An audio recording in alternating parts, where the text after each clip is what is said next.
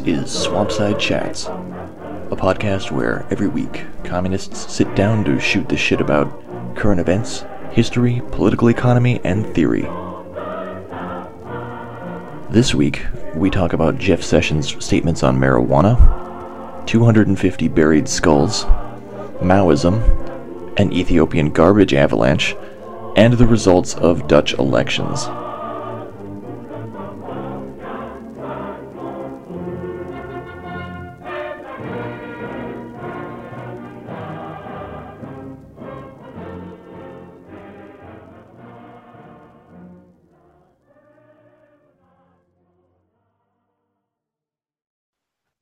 I'm Jake. I'm with Communist League Tampa.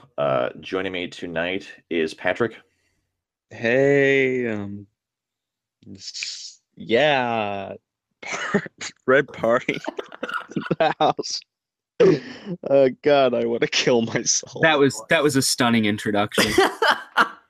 You want to take a mulligan, or are you good? You can do it again. All right. Let's keep it in there for like the cringe, I guess. All right. Jesus. Okay. Grant. Hey, Grant from Red Party. Donald. Hey, Donald Parkinson here. And Lexi. Lexi from Red Party, only slightly less awful than heroin. Well, you scooped my first subject. So, recently Jeff Sessions, U.S. Attorney General, came out and said that marijuana is only slightly less awful than heroin. You don't say.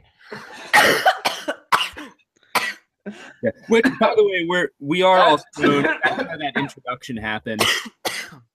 What? Oh, Jesus. Yeah. See what it's done. Our beautiful party. There's more evidence that marijuana is degenerate, just like heroin. Yeah. But I think what's funny about this is like all the drug dealers who supported Trump and all the I guess I know some, but it was just really weird seeing like drug dealers be pro-Trump. Because it's like, do you mean like trust fund kids who sell pot in college, or? That's one guy I met through college. So yeah, he was probably just like a petty bourgeois fuck. But like even then, like more powerful if he hates the police. And so it's like Trump's big platform is law and order. Like, so I just don't see what the appeal of Trump or anyone to deal. There is also like the like fail son drug dealer, like contingent of like people who are maybe using like a little bit of dealing to like supplement their income because their life's kind of not where they want it to be. Like, so like I could see how those people would be like, oh well, Trump's gonna make America great again, and I'm gonna have the the house with the garage and 2 cars and all that shit, because the economy will be a complete fucking. Who actually thinks marijuana is like a horrible thing anymore? Is that really like enough a percentage of the population? I feel like a lot of people who support Trump are just like middle-aged, like middle-class people who smoke weed. Like at this point, I feel like marijuana has been so destigmatized that it's just ridiculous to even make like an issue about this. And I think the last couple of years have seen a rapid sort of jump. We went from sort of quantitative to qualitative, where truly you can uncontroversially say most people in the United States just don't give a shit about it. Yeah, it seems like Trump and some of his cronies definitely come from that, country club Republican contingent who, were part of the William F. Buckley generation of like young Republicans who disdained hippies, and that like cultural component still kind of exists. It's going to exist in pretty much any conservative administration. I mean, I'd agree though. I don't think plenty of Trump social base, smokes pot. Absolutely. It's a debate within the alt-right, for example, whether pot is degenerate, whether drugs are degenerate, or whatever. And so I don't know. Maybe that's. I feel like that would be hilarious to read the alt-right forum debates about that. Yeah. So I would love to read alt-right about the drug question. It's probably less controversial than hentai, God. A little more of his. Degenerate? If you smoke weed, your anime girlfriend won't be attracted to you anymore. Yeah, true facts. Well, it's sort of probably running along the same fault lines, right? We're dealing with social conservatism versus like postmodern libertarianism. Right, right. I mean, Trump definitely had some of like the Gary Johnson esque conservatives, you know, like especially in like the younger generation, because a lot of Trump's appeal was just, you know, sort of like a big fuck you to, you know, libs essentially. Yeah, the Um, people who like weed and hate poor people. Exactly. Yeah. But I want to read a little bit of Jeff Sessions' like fuller statement, which he made in Richmond, speaking to law enforcement. Quote, I realize this may be an unfashionable belief in a time of growing tolerance of drug use, but too many lives are at stake to worry about being fashionable. I reject the idea that America will be a better place if marijuana is sold in every corner store. And I am astonished to hear people suggest that we can solve our heroin crisis by legalizing marijuana, so people can trade one life-wrecking dependency for another that's slightly less awful. Say I mean- clearly once again that using drugs will destroy your life. Lives are at stake. Reefer madness. But the thing that's so perverse about this is the level of opiate overdose that's going on in the country. To compare the two is just insulting. There's an incredible article, an incredibly depressing article, but an incredible article nonetheless, called Unnecessariate, that compares the level of overdoses and other kind of diseases of despair, sociologists call it, to the AIDS epidemic, and kind of looking proportionately at the numbers, and it's horrendous. And the fact that someone is going to take a drug that you can't overdose on and make this comparison turns my stomach. No amount of weed can numb my stomach. Yeah. This administration is looking like they're not going to have a very great stance on drugs.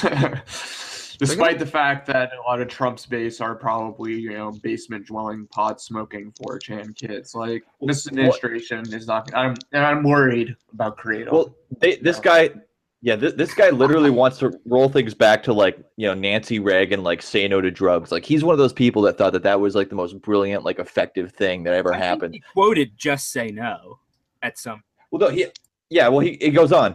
In the 80s and 90s, we saw how campaigns stressing prevention brought down drug use and addiction.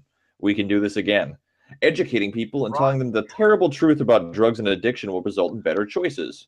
We can reduce the use of drugs, save lives, and turn back the surge of crime that inevitably follows in the wake of increased drug use. So yeah, it's basically, let's go back to like just say no about drugs, just say no to drugs, and we'll get the Ninja Turtles and the Muppet Babies and all of them to do a cartoon together, and we'll show it to the kids, and that'll solve the drug problem like it did in the 80s and 90s when there were no drugs. Oh yeah, the 90s. It's not as though drugs got cheaper. Yeah, It's Bugs just- Bunny.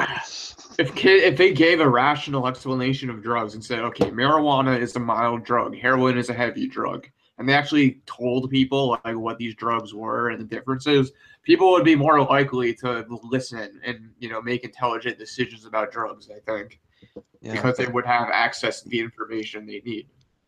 Yeah, but drugs turn you into a communist. All drugs, really, they turn you into a communist. True facts. Well, that's what I've- this is all. You know, I Yeah. mean, when you think about it, really think about it, like drugs are just a conspiracy by the Frankfurt School, obviously. By the Like- the Beatles. Yeah, the Beatles are at it again. Beatles, eh? Oh, yes. I seem to remember their off-key caterwauling on the old Sullivan Show. What was Ed thinking?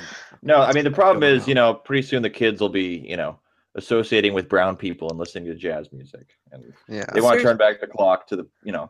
This social Right. conservatism is this is how Trump really maneuvered. He managed to get the social conservatives on his side. A lot of the social conservatives saw the writing on the wall, the death of the religious right, and just tacked on with Trump. One of Ted Cruz's big donors switched camps and saw that the best chance for the Christian right was to pair up with Trump.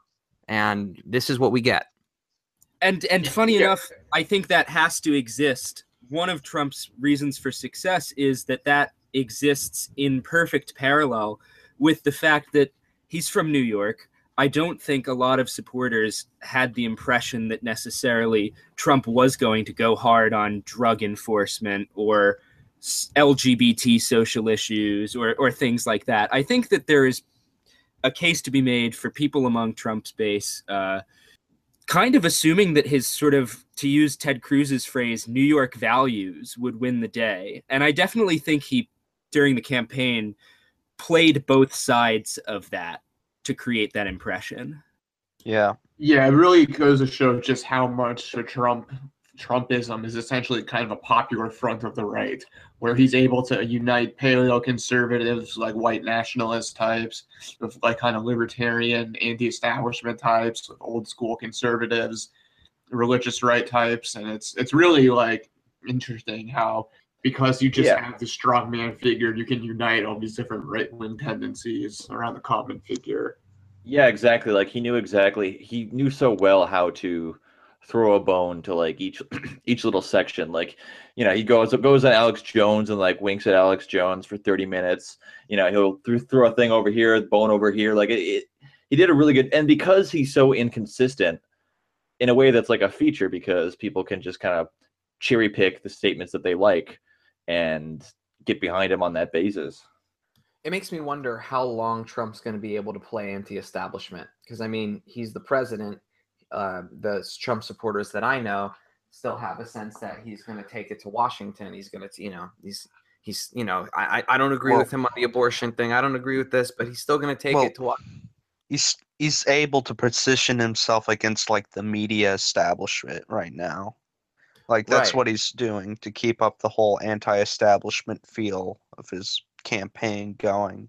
How long is this going to last, I wonder? I wonder just kind of looking at like the healthcare debate right now, like how he's kind of like stayed back a little bit from it.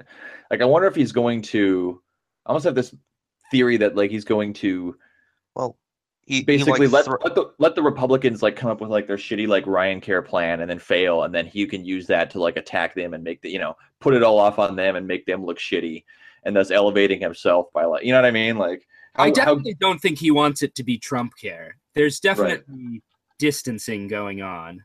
He's taking notes from Obama. He took notes. Did he really? Did he though? Because I hear like a lot of stuff about how he basically just like watches TV all day, and like he basically looks at how people are reacting to his presidency, like through cable media almost at real time, and like makes decisions on that basis. I'm just saying he's not going to race into healthcare immediately as his first big campaign struggle and waste a little political capital he has on that. Like Obama squandered, you know, an unprecedented electoral mandate on. Yeah. So anyway, I think there's another thing we want to talk about, which was those Maoists who are anti-drug. Oh yeah. So yeah, there's a thing going around Left Book. I just thought I'd read it on the podcast. There are awesome Maoists, as someone wrote, I think on their Facebook wall.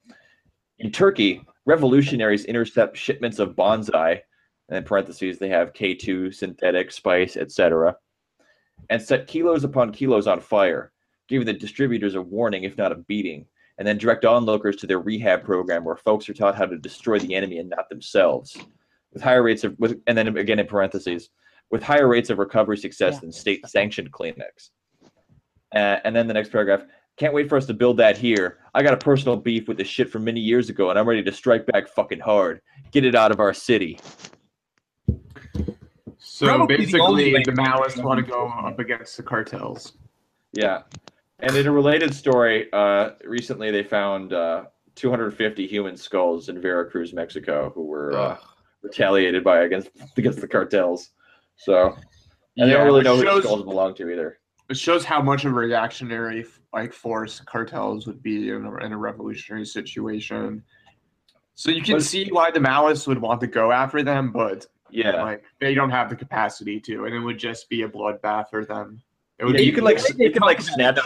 I was going to say it sounds more like Maoist DEA than it sounds like any sort of actual social plan to deal with the cartels.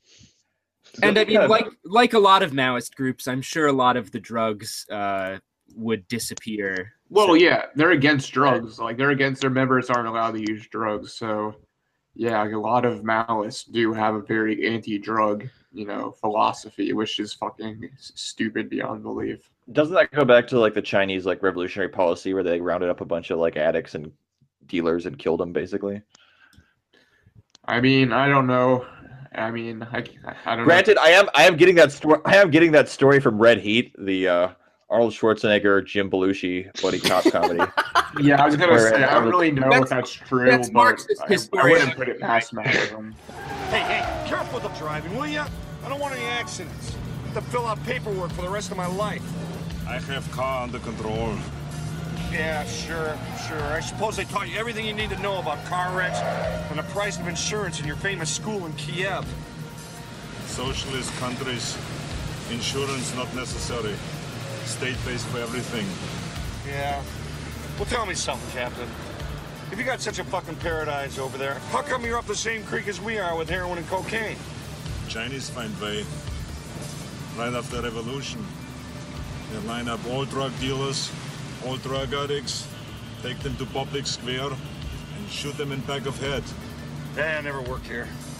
Fucking politicians wouldn't go for it. Shoot them first. Yeah, I don't want to parrot anti-communism, so I don't want to weigh in. I'll stay silent on that. No investigation, no right to speak. But I mean, in China currently, if you are caught like smuggling drugs or dealing drugs, it is like an automatic death penalty. Yeah, that's obviously fucked up. And Yeah, that's you just- would say that, Kratom King. Yeah. Well, it's just, whether you're against drugs or not, it's a question of democratic rights in a way, because it's just your autonomy and freedom to have, control over your body. Yeah, it's true. I mean, Yeah, but That sounds like something Maoists don't care about at all. yeah, freedom is really just a bourgeois concept. It's complete ideology. So was Bob Avakian really like breaking with like Maoist currents when he said that it'd be okay to smoke weed in communism? pretty Or you much. think? Okay. Yeah, So, if you read do- Revolution in the Air by Max Baum, it's a history of Maoist groups from the 70s in the US. Like, there were multiple Maoist groups who had like rules against smoking marijuana, and like a lot of it was like on the basis that like true proles like didn't smoke weed, so therefore they had to go straight, and it was really stupid ideas like that. Maoist version of straight edge punks. I can't believe it. Yeah. Yeah, But aren't Shining Path Maoist? yeah. So how do they square they're that circle? involved- Because they're basically a drug cartel, right? I mean, Well, the argument for the revolution, so it's okay, but okay. Just like the Yeah. tax in the Philippines, Yeah, it's and- for the revolution we can do Yeah, on yeah. we're Maoists. Yeah, So is cocaine is revolutionary when you think about it because it keeps you going. That keeps the dialectic going. Oh boy. yeah, I mean it's weird that this is more of a thing of like Western Maoism. I think is the anti-drug stuff that I know of, at least. Like, well, and is that like I don't know much about. revolutionary? Is that like an expedient thing in like a revolutionary situation, or do they picture communism as like this almost like platonic, almost quasi Spartan existence? Where there's nothing it's- Epicurean about it or whatever. I don't know. I think they do have this vision of kind of like a primitive, like leveling, a very basic kind of simplistic communism. I guess I don't know. The kind of Spartan, like you said. I think that is kind of what Maoists are going for, because they have this military glorification. What was it Emma Goldman said? If I can't smoke, it's not my revolution. Goddamn right. Even though I just made fun of that, I agree with it. Or Well, you will I make mean, fun of really, it next are we week. not going to party at all under communism? I mean, I think that's a valid question to ask of Maoists. Party is going to be like, integrated into everyday life, man. Wait, Yeah, you mean it'll be like the the, party with the advanced science of Marxism, Leninism? Well, Maoism, right? yeah. Yes, the advanced No, science of it'll be like Marxism the, Leninism will help us Like the situation synthesize is the best described as party. like an eternal festival is how like the Situationists described it. And that's what like culture would be like under communism, essentially. Yeah. Um, I feel it. Except I'd hope it would be better than modern day music festivals, because those places suck. I want to talk about this. I don't know if this story goes anywhere, but I just thought it was interesting. In like Ethiopia, there was a garbage avalanche that killed like 46 people. They don't know how many. I don't know how many exactly yet, and left dozens missing. And it's crushed some homes. Apparently, like in Ethiopia, there are parts of like this is around the capital. People live like in the landfills essentially because it's super cheap to do so. And then there was literally so much, because the problem is like the landfills become overcrowded because they wanted to build another one somewhere else, but the farmers didn't want it to happen. So it's been getting like overfilled with waste, and this caused like a big like amount of it to like crash onto a bunch of people and kill them. And I don't know why I thought this would be interesting, but I just think, Ethiopia is basically a capitalist society, right? I mean, a long time ago there was like an effort by like I think Our Socialism subreddit to create a list of deaths under capitalism Wikipedia page, because there was a similar one for communism. And I feel like you could like compile a list of like the horrors of like life under like the capitalist system, and I think this would definitely like rate in that normalized violence of capitalism versus exactly exceptional. The eternal black book of capitalism that just seems to keep unrolling. Yeah, this is an example of just how degraded the condition of surplus humanity can get. It recalls Planet of Slums by Mike Davis and what he says about class composition in the 21st century, and what a truly depressing reality it is, and how beneath the human dignity that we want to extend to everyone, living in garbages and dying in a garbage avalanches. Turns my stomach. This is stuff that Marxists, first 100 days of communism or what have you, dictatorship of the proletariat. I mean, these sorts of massive inequities need to be addressed immediately. Immediately. It's disgraceful. Like, even if we don't get like the whole stateless thing of communism, at least we'll get like these people out of poverty. And that's the crazy thing, because I read Planet of Slums a while ago, and I wouldn't be surprised if like the people who are living in like these like houses basically made out of garbage were paying rent on it, because like in the slums there's this whole like network of like petty rentiers like all collecting rent from each other, like even in like the most like disheveled hovel. How formal of an economy is that? It's completely informal. Like it's completely off. That's interesting. Yeah, I think there's a like, because a lot of the slums are they're not built. They don't own that land that they built all those houses on and so forth. And so for a while there was like this NGO scheme to basically give those people land titles if they were living in those houses, as a way to basically give them essentially capital from which they could become more integrated into the formal economy. I don't know if it was I don't think it was particularly successful, because a lot of the very existence of that economy is sort of structurally informal. Anyway, so moving forward, Dutch elections. Does somebody who's maybe a little more versed in this want to take this one? Well, the guy that lost, Geert Wilders, actually, does anyone know the name of his party? God, I feel like an idiot not knowing this exactly. I have the Wikipedia. So the Party of Freedom was the right-wing populist party. Yeah, the Party of Freedom it's Geert Wilders' party. It's pretty much just, not fascist, but kind of like this new brand of, right-wing xenophobic populism that's been popular these days. I think there was sort of a similar thing in Sweden for a while. Yeah, and I guess they lost. They didn't end up in power, but I think we have to look at this kind of, even if the far right doesn't win the majority, they still are getting like huge crowds of people out to vote for them and are still able to contest in the game. And compare that to like where the Marxist left is at, and it's real stuff. And they I think plenty of center-right politicians, basically the people in power in the European Union, are going to take this as a sign of security for them. And certainly it's good for them to have their opponents to the far right defeated somewhere. But I don't know how generalizable this is, and I really think that drawing massive conclusions would be a mistake. Yeah. Like, he was still able to get like a large number of people, as like Donald said, and that's that's not good. That is definitely not good. So the It's breakdown on this. You stopped the bit. You did the bare minimum of surviving this election, and calling that a victory isn't exactly the whole story. Yeah, there's still like a reactionary wave going throughout Europe. So, like, this is just like a fluke, like something that one minor victory in a sea of losses. Well, I don't even know if it's a fluke. It's just that the conservatives won against the far right, and there must have been a popular front for the conservative party. Oh boy! So that shows where we are. I think what's might be happening too is that the conservatives are like becoming more right wing and taking on, and they're kind of trying to find ways to channel this right wing populism, in their own ways. And I think we're also like going to see this in the left.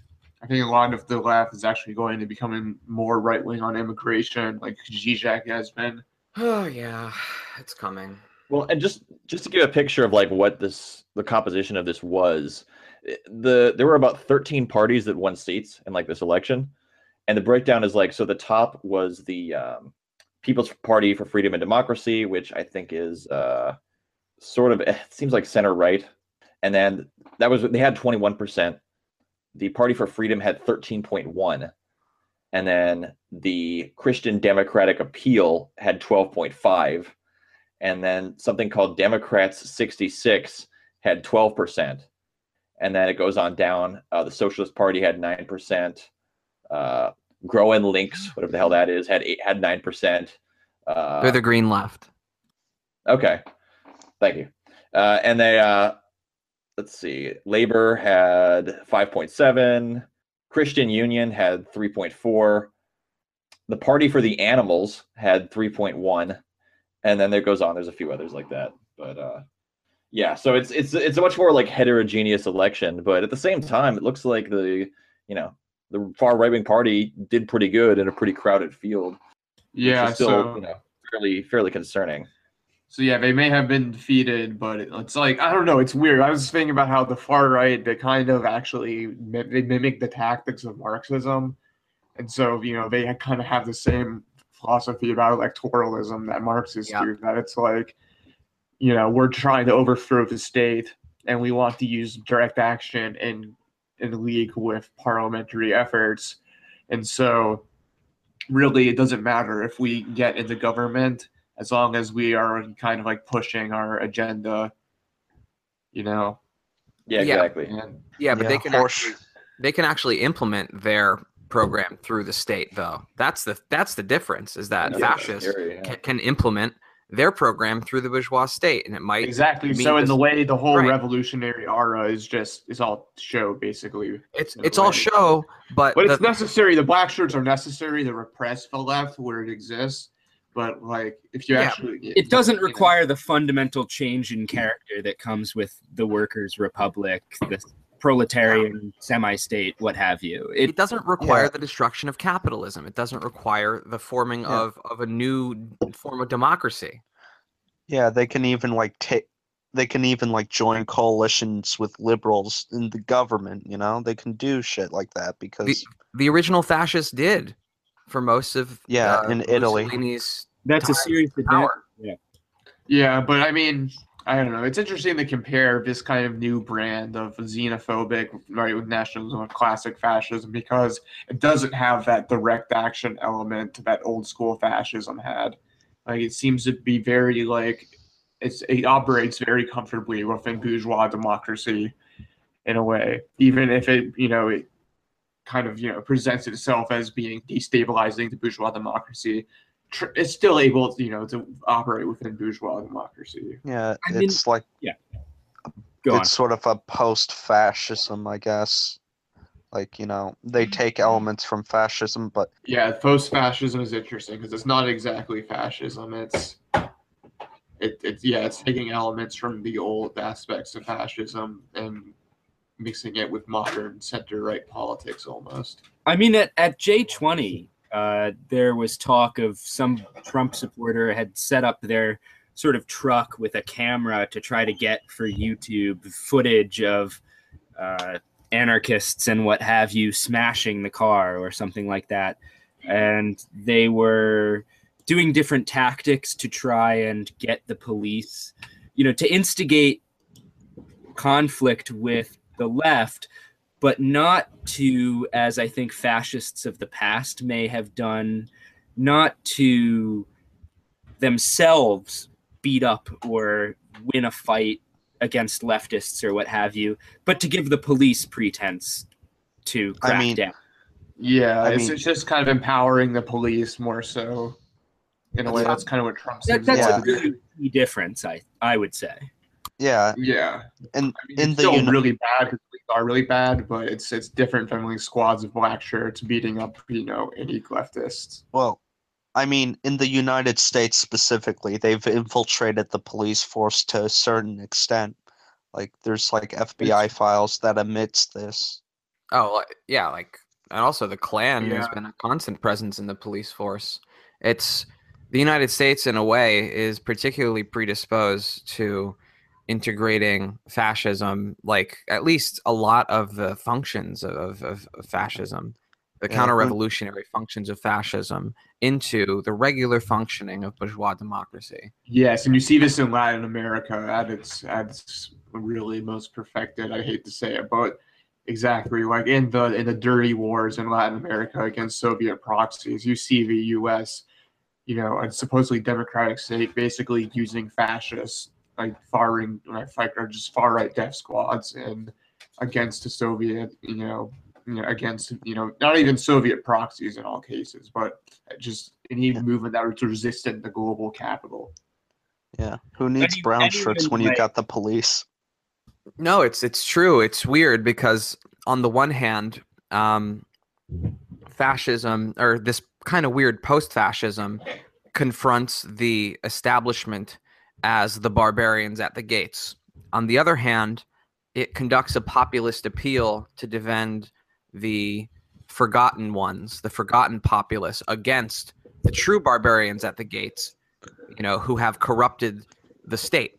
It's really funny when the sort of inconsistent nature of their relationship with the quote-unquote establishment gets sort of highlighted in a weird way. Like, they'll call themselves the new punks, and then basically suck off the police and shit like that. And I mean, how much of a joke has Drain the Swamp been? Drain the Swamp by appointing sort of the richest, most corrupt people you can find in the country, right? It's the same old song. Yeah, the new punk rock is all about sucking off police officers. And center-right cabinet appointments, too. That's what Gavin McInnes was trying to sell his kind of his brand of alt-right as. He was trying to say, this is a new punk rock.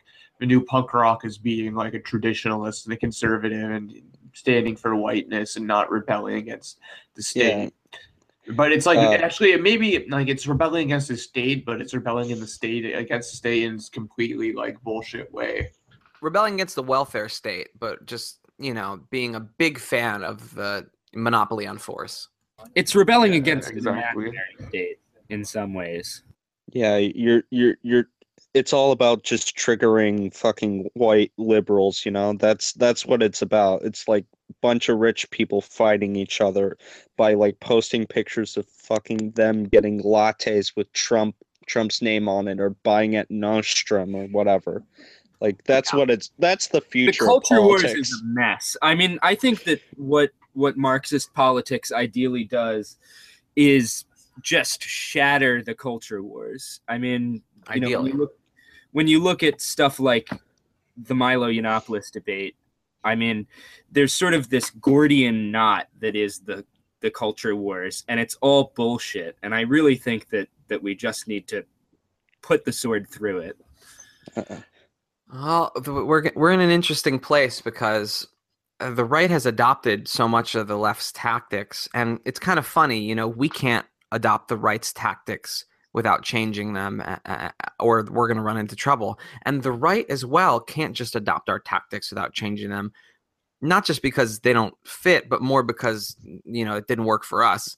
And so the thing that's happening now is that there's this funny inversion of everything people hate about the left on the right.